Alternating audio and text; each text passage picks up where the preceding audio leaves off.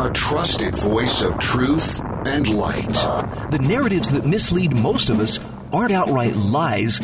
They're the deliberate omission of facts that could give us a more complete picture. And a rally point for those who've accepted the reality that they are not sheep.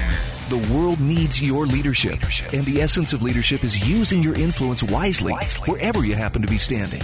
This is the Brian Hyde Show. Hey, welcome to the show. I'm so glad that you could join me today. And together, we shall revel in wrongthink, because there is plenty of it to go around. And thankfully, that's really the antidote to all of the, what would you call it, right think that's being forced on us at every turn.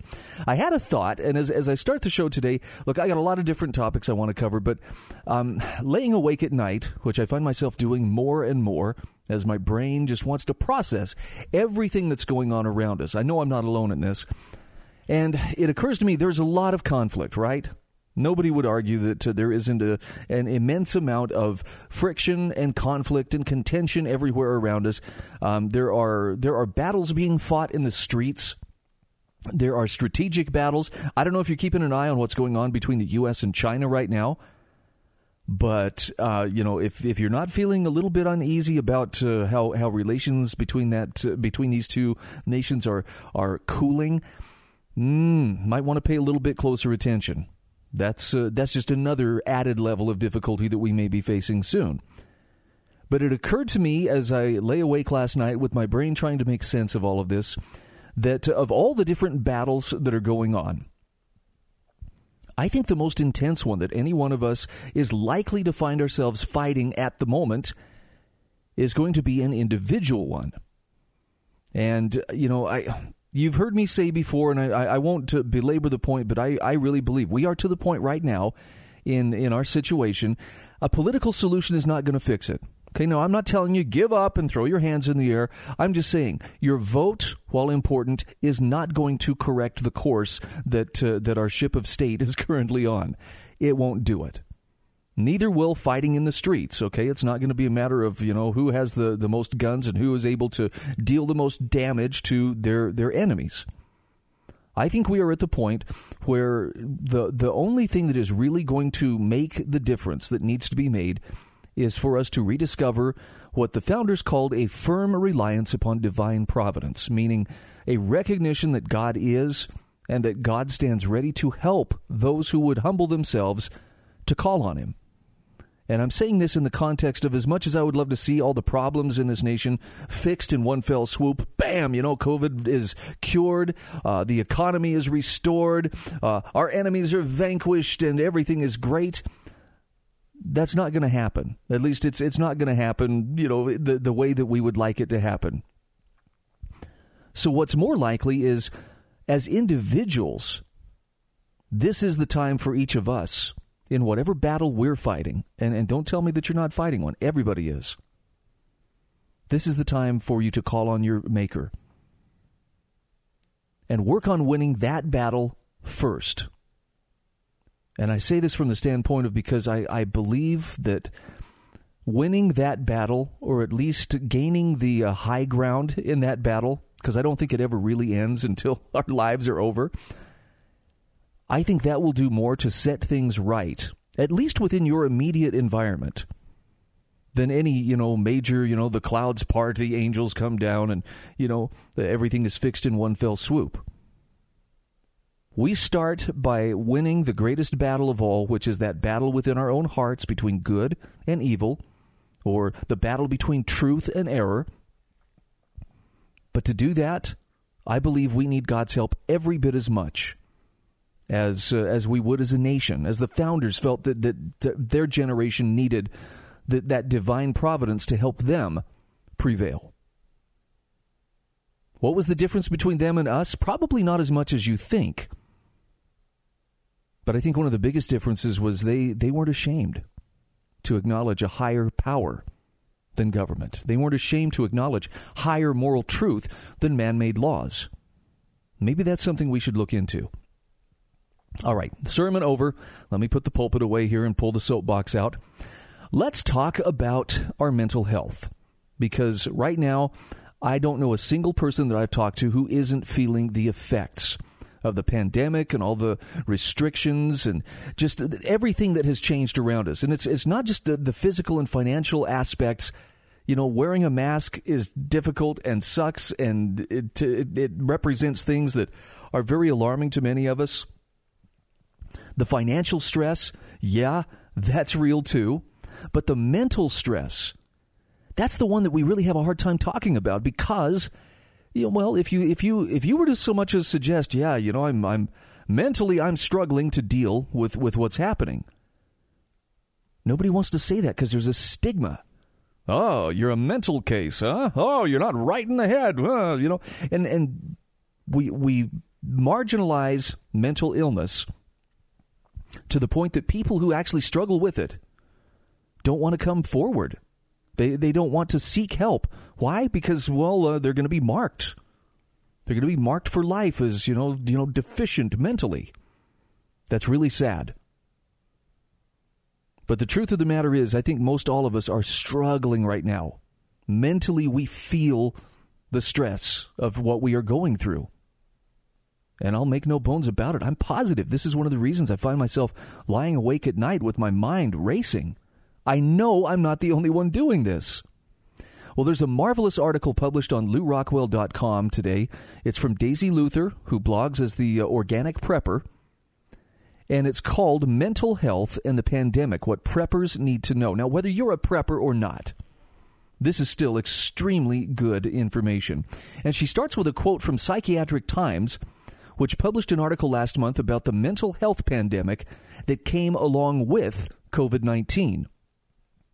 Here's what Daisy says. Actually, this is what the article says first. The article says the health and financial costs of COVID-19 have resulted in widespread feelings of helplessness and overwhelming anxiety and despair in response to circumstances over which we have little or no control. Chronic exposure to severe stress in the absence of control among countless millions constitutes a perfect storm with severe mental health consequences on a global scale, including increased rates of depressed mood, suicide, and post-traumatic stress disorder. Individuals who were already struggling with mental illness before COVID-19 are now facing even greater challenges. Historically, increases in rates of severe mental illnesses have followed in the aftermath of national crises. For example, during the decade of the Great Depression, 1929 to 1939, the suicide rate rose from 13.9 to 17.4 per 100,000. Traumatic memories of surviving years of hardship through the Great Depression resulted in high rates of anxiety and depressed mood for generations. Although economic downturns disproportionately affected the health and well-being of the lower income segment of the population, all socioeconomic groups are negatively impacted. And the article goes on to say a second wave of the pandemic will be driven by intense feelings of anxiety and despair in a world that is no longer predictable and safe due to high rates of unemployment and homelessness, coupled with traumatic memories of surviving one's own brush with COVID-19 or the death of a partner, parent, or loved one. Again, this is from Psychiatric Times. Now, Daisy Luther says mental health issues have not been handled well in the best of times in the United States. By that, she means here's a pill for that. And this certainly isn't the best of times. People have self-reported significant increases in feelings of depression, anxiety, and hopelessness. Certain groups are having a more difficult time than others. Healthcare workers, mothers, college students, pregnant women are struggling to deal with uncertainty, fear, and loss. Alcohol sales have skyrocketed, and social isolation has been linked to an increase in suicidal behaviors. She says others who are suffering are people who are at higher risk of a bad outcome if they get COVID. The elderly and those who have chronic health conditions in particular are dealing with stress and isolation. Their loved ones are staying away to keep them safe. But she says perhaps the loneliness is just as dangerous in another way. Daisy Luther says, I've got friends who have relatives in nursing homes who haven't been able to see family members for 6 months. And those patients are declining fast without the love and presence of their family members. Now, she asks the question, were preppers ready for this? She says, even among those of us who are prepared for interruptions in our day-to-day lives, the effect on mental health is something many didn't expect. She says, I'd written a bit about the emotional aspects of the pandemic. I wrote an article about how, even though I'd planned for it and prepared for it, it still felt somewhat unreal to me. And she says, I also wrote about how the uncertainty of the situation was taking a toll on members of my family and my friends. And the comments on both of these articles told her she was not alone in the way she felt. Mental health, however, was the one aspect many preppers weren't quite ready for. I mean, how do you help someone accept the life that they'd planned is no longer an option, at least not now? How do you help someone accept the fact that the world will never go back to normal? At the same time, there are many people in the preparedness and survival world who are dealing with the pandemic by denouncing it as a fraud or a hoax. And that's a mistake, too. We've got to take a quick break. We'll come back to Daisy Luther's article just the other side of these messages.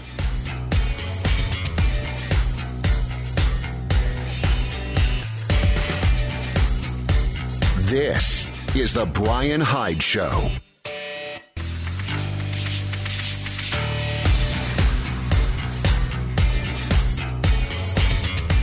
This is The Brian Hyde Show. All right, welcome back to the show. I've been sharing with you an article from Daisy Luther, who blogs as The Organic Prepper. She is really a remarkable resource for information if you are even the slightest bit interested in being prepared. Daisy has years and years worth of archives of fantastic information. She's also got a really good take on most every current event that you can imagine. Right now we're talking about mental health and the pandemic and what you need to know in order to be prepared. She talks about how this was the mental health aspect of this pandemic was one thing that most of us weren't prepared for. And she says what's worse is there are lots of people in the preparedness and survival world who are just dealing with the pandemic by saying it's a fraud, it's a hoax. I have friends who are doing this. Well, she says it could be that the government response was inappropriate, but being angry about it doesn't change it. Just because preppers didn't get the apocalypse they'd planned for doesn't mean that this situation isn't life-altering. We still have to cope with a whole new set of rules and norms or risk financial or even criminal repercussions. So you can rage on the internet all you want, but it doesn't change these facts. And the facts are masks, and whether or not you agree to wear them, have become a symbol that is almost tribal in nature. There are many businesses and public buildings you can't enter without a mask. Walmart and McDonald's recently jumped on board this mandate. Workplaces may require masks, gloves, temperature checks, and other measures for employees. Travel outside the United States is greatly restricted. Air travel has changed dramatically. Millions of jobs have been lost and are never coming back. The supply chain is devastated. Schools are reopening in ways that are unrecognizable. We'll actually talk about that a little bit later this hour. And nursing homes and hospitals are not allowing visitors, and loved ones are dying alone. Now, Daisy Luther says all of these changes are difficult for just about anyone, and particularly so for those who disbelieve the seriousness of the virus. She says, I recently spoke to a person in her 80s who said, it feels like they're taking away my whole life. So now the question is, how can you help those who are struggling with mental health issues? Whether it's you or someone you love, there are things you can do to help those who are currently feeling the effects of fear, depression, anxiety, uncertainty, and isolation. Now, she says some of these things she's mentioned in previous articles, but they bear repeating. Number one, she says, make sure the person knows they're not alone. It can help to know that others are feeling the same emotions and stresses. As well, regular phone calls, chats on voice over internet, platforms like Skype, or the socially distanced visits that take place outdoors can be a bright spot for anyone who is feeling isolated. Here's an important one. This is one I'm learning to incorporate in my own life. Daisy Luther says, stop focusing on things going back to normal. If you keep wishing for things to get back to how they were before, she says, I'm afraid you're going to be in for a constant disappointment. Many aspects of our lives have changed irrevocably. One of the new things that Selko, who was a survivor of the Balkanization and the breakdown of Yugoslavia and the civil wars there, Selko talks about over and over is the importance of adapting to the new rules when your situation changes, and this one is no different. Next, she says, make plans every day. If you aren't working or if you're working from home, you still need to make plans.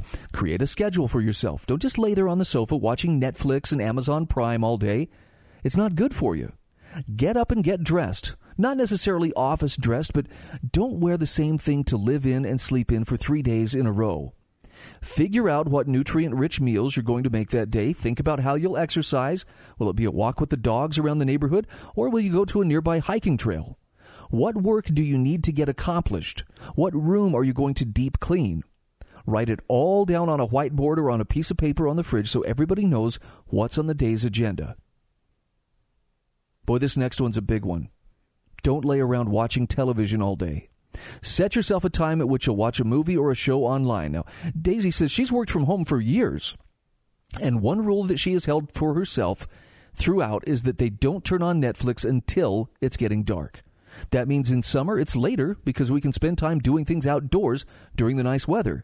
If you start watching while you have lunch, it's an easy way to get sucked into a series, and the next thing you know, it's bedtime, and you never accomplished anything.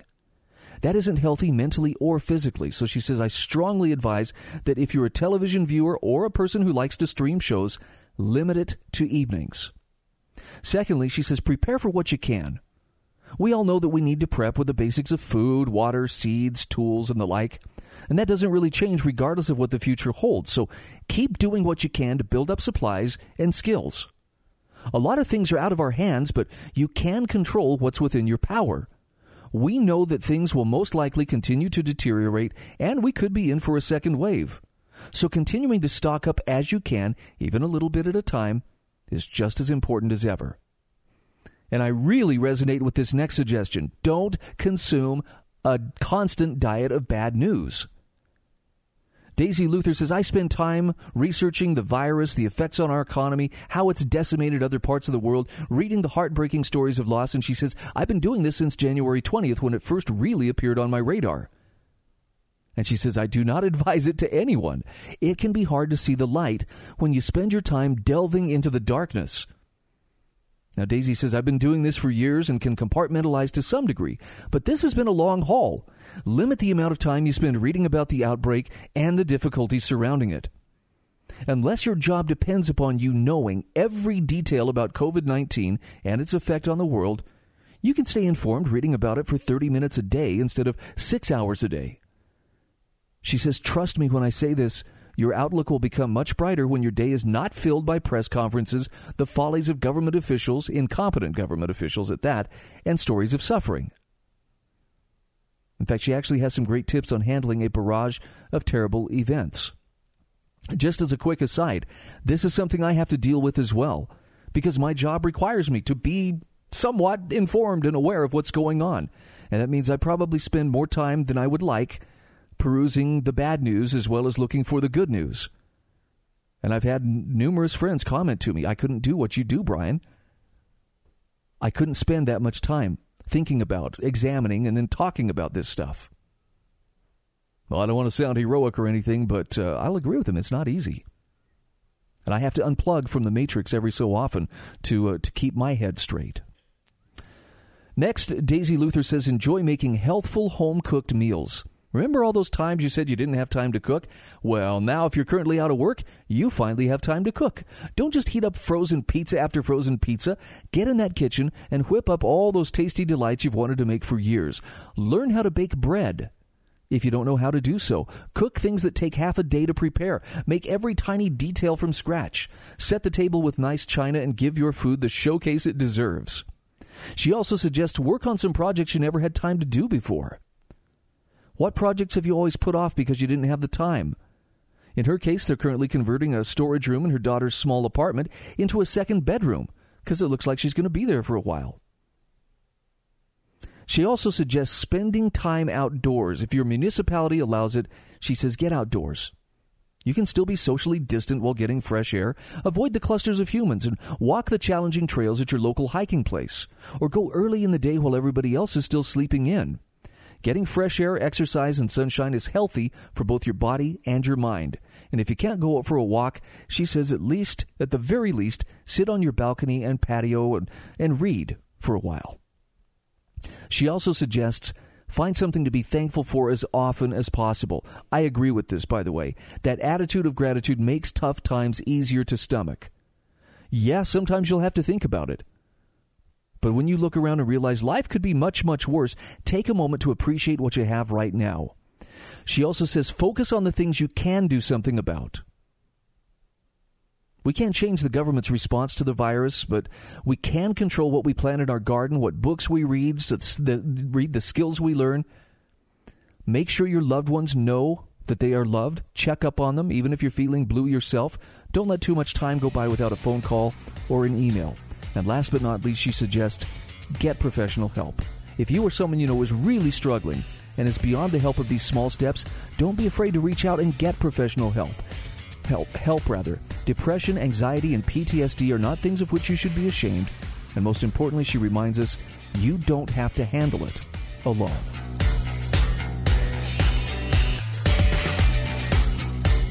This is The Brian Hyde Show.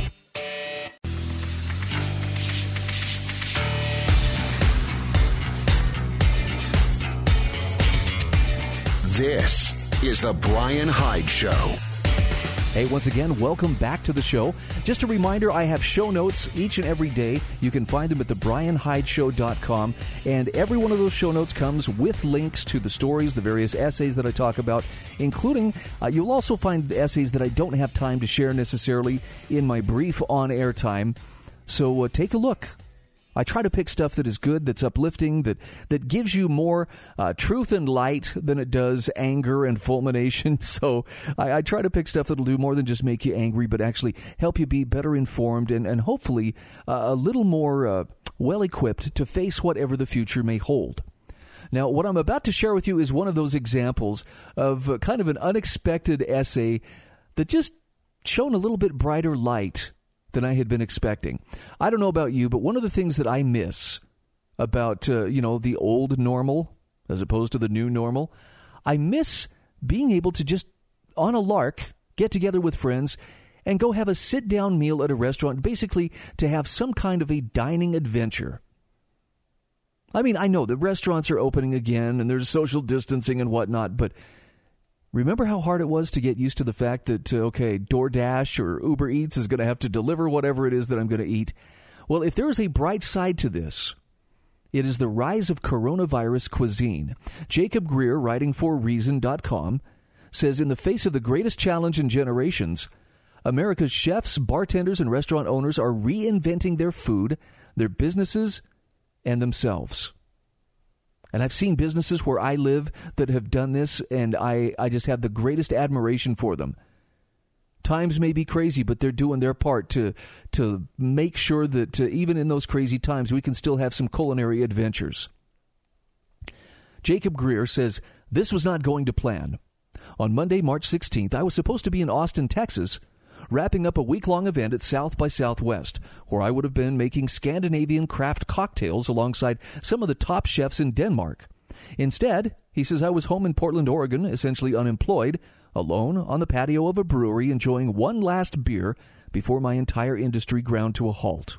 A few other lasts had occurred at the end of February, before I had any inkling of how drastically the novel coronavirus would disrupt the hospitality business. He says, my last flight to New York City, which I happened to share with a friend, who, upon landing, discovered his phone blowing up with congratulations for his bar's James Beard Award nomination. Our last extravagant celebration that night with champagne and exquisite French food and giant bottles of rare chartreuse someone had smuggled over in suitcases from Europe. My latest venture into food tourism, taking the Staten Island ferry out to find lunch in America's largest Sri Lankan neighborhood. So many aspects of this ordinary trip, he said, seem impossible now. Flying on planes, taking public transportation, casually running into friends, and more than anything else, packing into restaurants and sharing dishes and drinks without the specter of a deadly disease hanging over us. By March 16th, he said it was clear those things would be going away for a long time. The executive order shutting down businesses in the state was still a day away, but Oregonians were already staying home. He says, I'd worked a couple of bartending shifts the week before, two of the slowest and lowest paid of my career. Those last nights before the executive order, he says, I hesitantly visited a few of my favorite bars, torn between a desire to honor the virtues of social distancing and a desire to offer a last gesture of support to my friends in the industry. He says, I came up with ways to rationalize the visits. The places were mostly empty. The only people out were other service sector folk. We all knew that our time was up. He says, I imagine it's what being at Lehman Brothers in 2008 must have felt like. If people at Lehman Brothers were covered in tattoos and worked for tips, see you on the other side, we said as we parted ways, tapping elbows instead of hugging and having no idea what that would mean. Well, in this case, Jacob Greer says what it meant was a few months into life under COVID-19, we're starting to figure it out. The combination of state lockdowns and public fear of the virus has gutted the hospitality industry at all levels, taking down businesses of every size and stature. Serving a quality product and cultivating a loyal following is no longer a guarantee of success in the present crisis. Through no fault of their own, many beloved places will shutter forever. But he says amid the grim news, some of the top bars and restaurants in the country are finding innovative ways to survive, and they provide hopeful glimpses into the possible future of a drastically altered dining culture. Now, first, he starts with the bad news. There is no sugarcoating it. The COVID-19 pandemic, well, I'm going to add this, the response to the COVID-19 pandemic has devastated bars, restaurants, and other hospitality businesses, driving unprecedented levels of unemployment. The economic shock is difficult to fathom. Prior to the current crisis, the highest number of unemployment claims filed in 1 week in the United States was 695,000. In the last week of March, claims exceeded 6 million.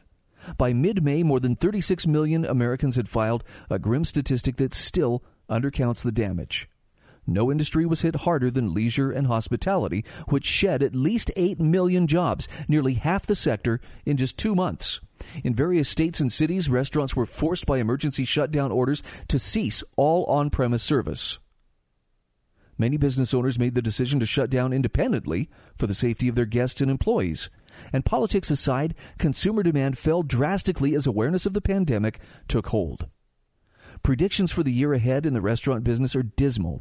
A James Beard Foundation poll of 1,400 predominantly small and independent restaurants found that nearly 40% had closed at least temporarily, and that only 20% of owners in jurisdictions that had shut down felt confident that they could remain solvent. Industry observers predict that a quarter to one-half of bars and restaurants will not survive. Government responses have focused on providing aid to workers. Back in March, the federal government passed a temporary boost to unemployment benefits, and it also implemented the Paycheck Protection Program, a federal fund aimed at keeping workers on payroll. But less has been done to ensure the viability of small businesses. Slow response times, inadequate funding excluded many from the initial round of Paycheck Protection Program loans, which favored the larger chains, and the relief that was available wouldn't be enough for the long term. Businesses were going to need to find ways to make it on their own. So now some good news. He talks about Aaron Barnett, who is the chef owner of St. Jack, a French bistro in Portland, which in current conditions means he's also the chief dishwasher and prep cook. Prior to his official statewide shutdown, he made the difficult decision to lay off most of his staff and transition into takeout. Unfortunately, meals that work well in a dining room often don't translate to delivery. Barnett says a lot of French food doesn't travel well. You can't serve an emulsified sauce and expect it to be good after 25 minutes in a car. Instead, more casual menu items such as the hamburger and the frites, is that right, the frites? Sorry, I'm not a French cuisine expert, or the fried chicken sandwich are leading sales. He says, I don't know when St. Jack became a burger joint, but we're selling a lot of burgers now. Way to adapt. Barnett also looked into how restaurants serving other cuisines package their takeout so he could adapt the practices to his own cooking. Vietnamese pho, often delivered with the broth in a separate container for the customer to reheat at home, inspired Barnett's own takeout pot au feu, a French stew. He says, I make a porcini consommé that you can boil and pour over the top. It's tough coming up with fun dishes like that, but they work out really well. And Barnett isn't the only high-end chef unexpectedly flipping burgers these days. In mid-May, René Redzepi of Copenhagen's Noma, frequently named the best restaurant in the world and a path-breaking leader in new Nordic cuisine, announced that Noma would temporarily reopen as an outdoor wine garden and burger bar. And he says you see it too at Portland's Gado Gado, a Beard-nominated Indonesian Chinese restaurant that's won national acclaim for its Rijstafel, an elaborate family-style feast of curries and sambals. Gado Gado has morphed into Oma's Takeaway, where diners pick up bags of Asian stoner food, such as the Omazing Burger, a burger accented with Asian touches like coconut herb butter, and a side salad of pickled papaya. Now, some of these changes simply reflect the need to serve food that travels well for takeout or delivery. But even as restaurants gradually reopen to diners, they'll face pressures to limit the potential for high cuisine. By the way, he says top-tier restaurant food isn't just about tasting good. It also has to look good, both in person and on social media. But no matter how good they taste, meals in to-go boxes and plastic deli containers will never be as Instagrammable as the dishes at contemporary restaurants. Nevertheless, social media is proving essential to making takeout a viable option for restaurants that would have barely considered that market before. And he gives some great examples of this. He also talks about how this is rolling back prohibition. For some bars and restaurants, the lockdowns mean adopting an entirely new playbook, and that's especially true for drinking establishments, many of which are operating in a legal environment that would have been unimaginable as recently as the beginning of this year. Bottom line is, if you can change your business model and adapt, reinvent your identity, restaurants can survive, and some of them can even thrive in the time of coronavirus. I'll have a link to the article. If you're a foodie, it will tickle your heart. We'll take a quick break, and we'll be back right after this.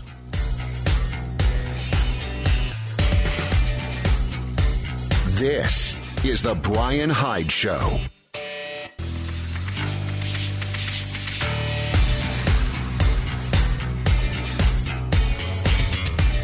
This is The Brian Hyde Show. Hey, once again, welcome back to the show. I am so glad that you could join us. And if you haven't subscribed to the podcast, can I just suggest, trip on over to my website, thebrianhydeshow.com. You'll find the subscribe button right there. You'll find show notes. You'll find original essays, as well as other resources that I regularly use in the course of doing my show prep. And, look, as much as I want you to listen to me every day, I would love to think, you're hanging on every word that I'm saying. But I understand life is busy. You don't always have the time. And that's why I'm going to suggest, as much as possible, look to the resources that I look to. I'm more than happy to share them. If you're another host and you feel lazy and don't want to do your own show prep, hey, have at it. Happy to help you there.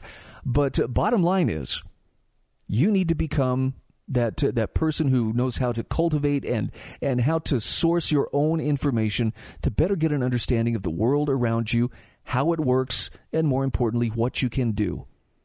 I'm happy to help, and this is why I'm suggesting subscribe to the podcast, because if you're pressed for time, and I know most of us are in some way, shape, or form, that's a great way to listen to the program on your own terms. We've got great guests. Gary Welch will be joining me in the second hour of the show. Again, we're going to talk about the damage being done to the free market, being done to individual liberties. But more importantly, we're going to talk about what we can do about it. And we're going to discuss an ebook, which we are about to release, that describes how coronavirus has peeled back the curtain and revealed decisively just how socialist our government has become at every level. Oh, I know it's going to make some people happy and other people furious, but it's a wonderful ebook, and Gary and I have worked hard along with our friend Byrne to make this a reality, and I think it's going to be something very worth your while. So stick around. Details on that are coming up. So here's my question for you: what's the difference between a rant and a heartfelt, passionate defense of the truth?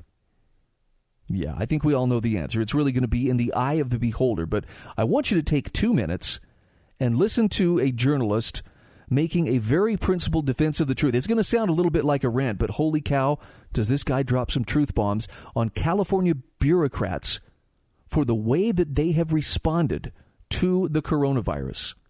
This is one of the best takes against COVID tyranny that I have ever heard in my life. Check it out. Thank you. Next up is John Ziegler, and then Deborah Baber will be in after.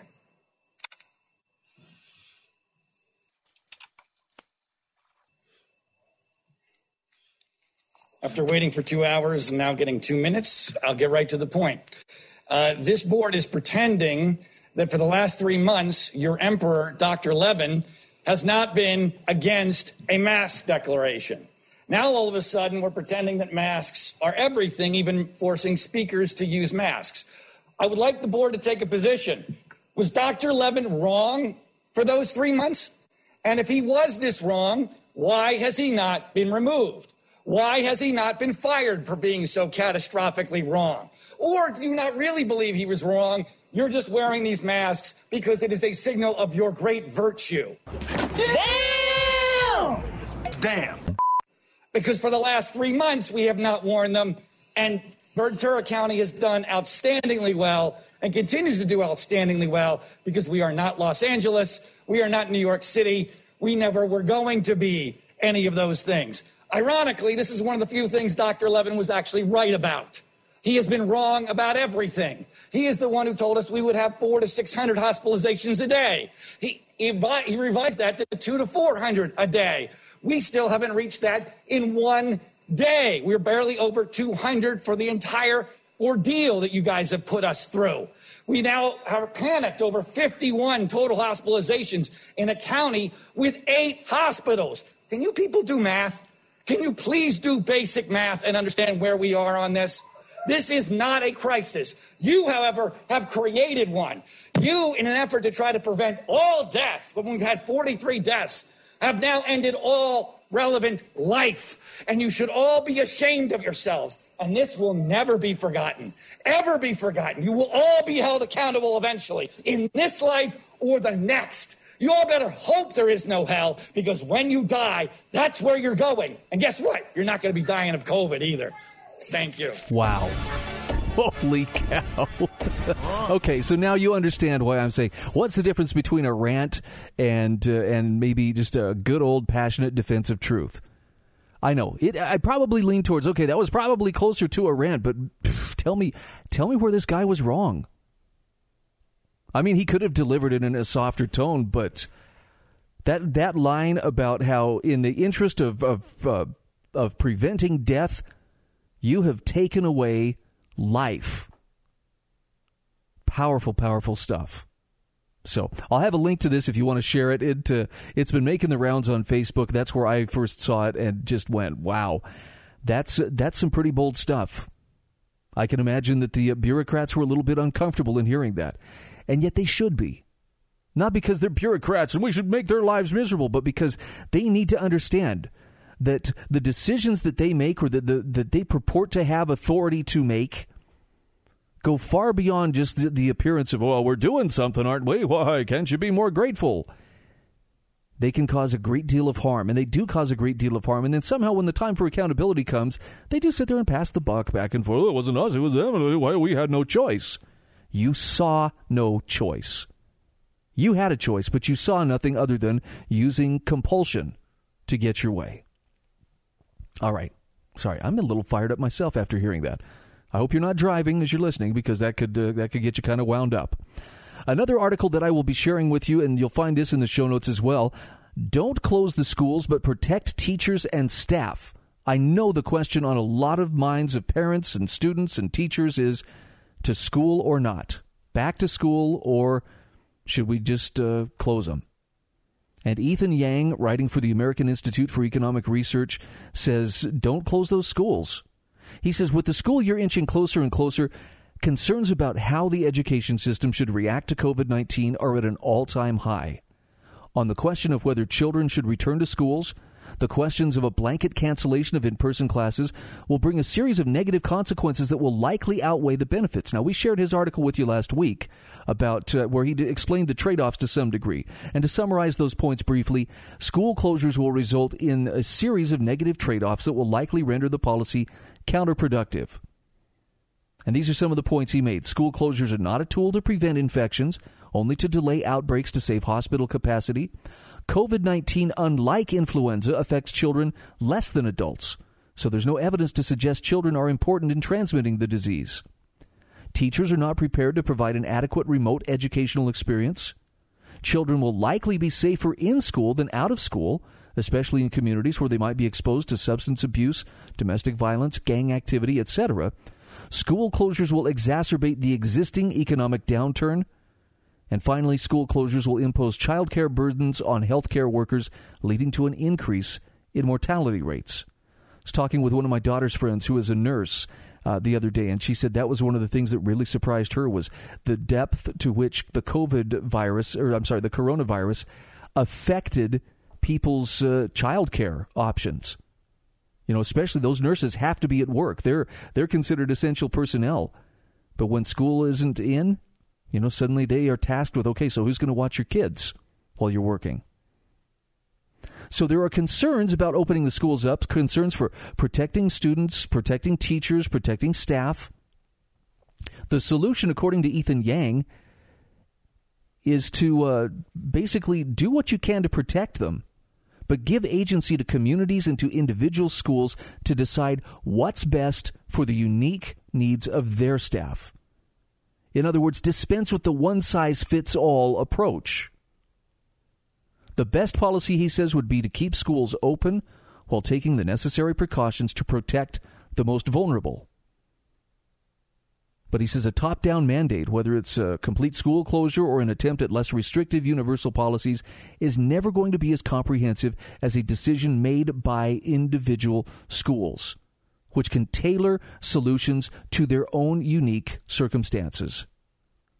Man, I wish more people would adopt this. I wish more bureaucrats could think this way. And there's some great information in Ethan Yang's article. I'll post it so you can check it out for yourself. And again, this will be at thebrianhydeshow.com. Look under the show notes for July 27th, first hour of the program. Coming up in the next hour, again, Gary Welch will be joining me. We are going to talk about the damage being done to the small business owner, to the economy, to your individual liberty. And we've got a wonderful ebook coming out soon, which demonstrates this and documents it as clearly as can be, but it also talks about solutions. And you know what? The solution isn't necessarily reinventing the wheel so much as it is learning what you stand for and the fact that you can stand. And hopefully we'll give you some of the intellectual ammunition to make that a reality. Thanks again for joining us. This is The Brian Hyde Show. Subscribe to my podcast at thebrianhydeshow.com.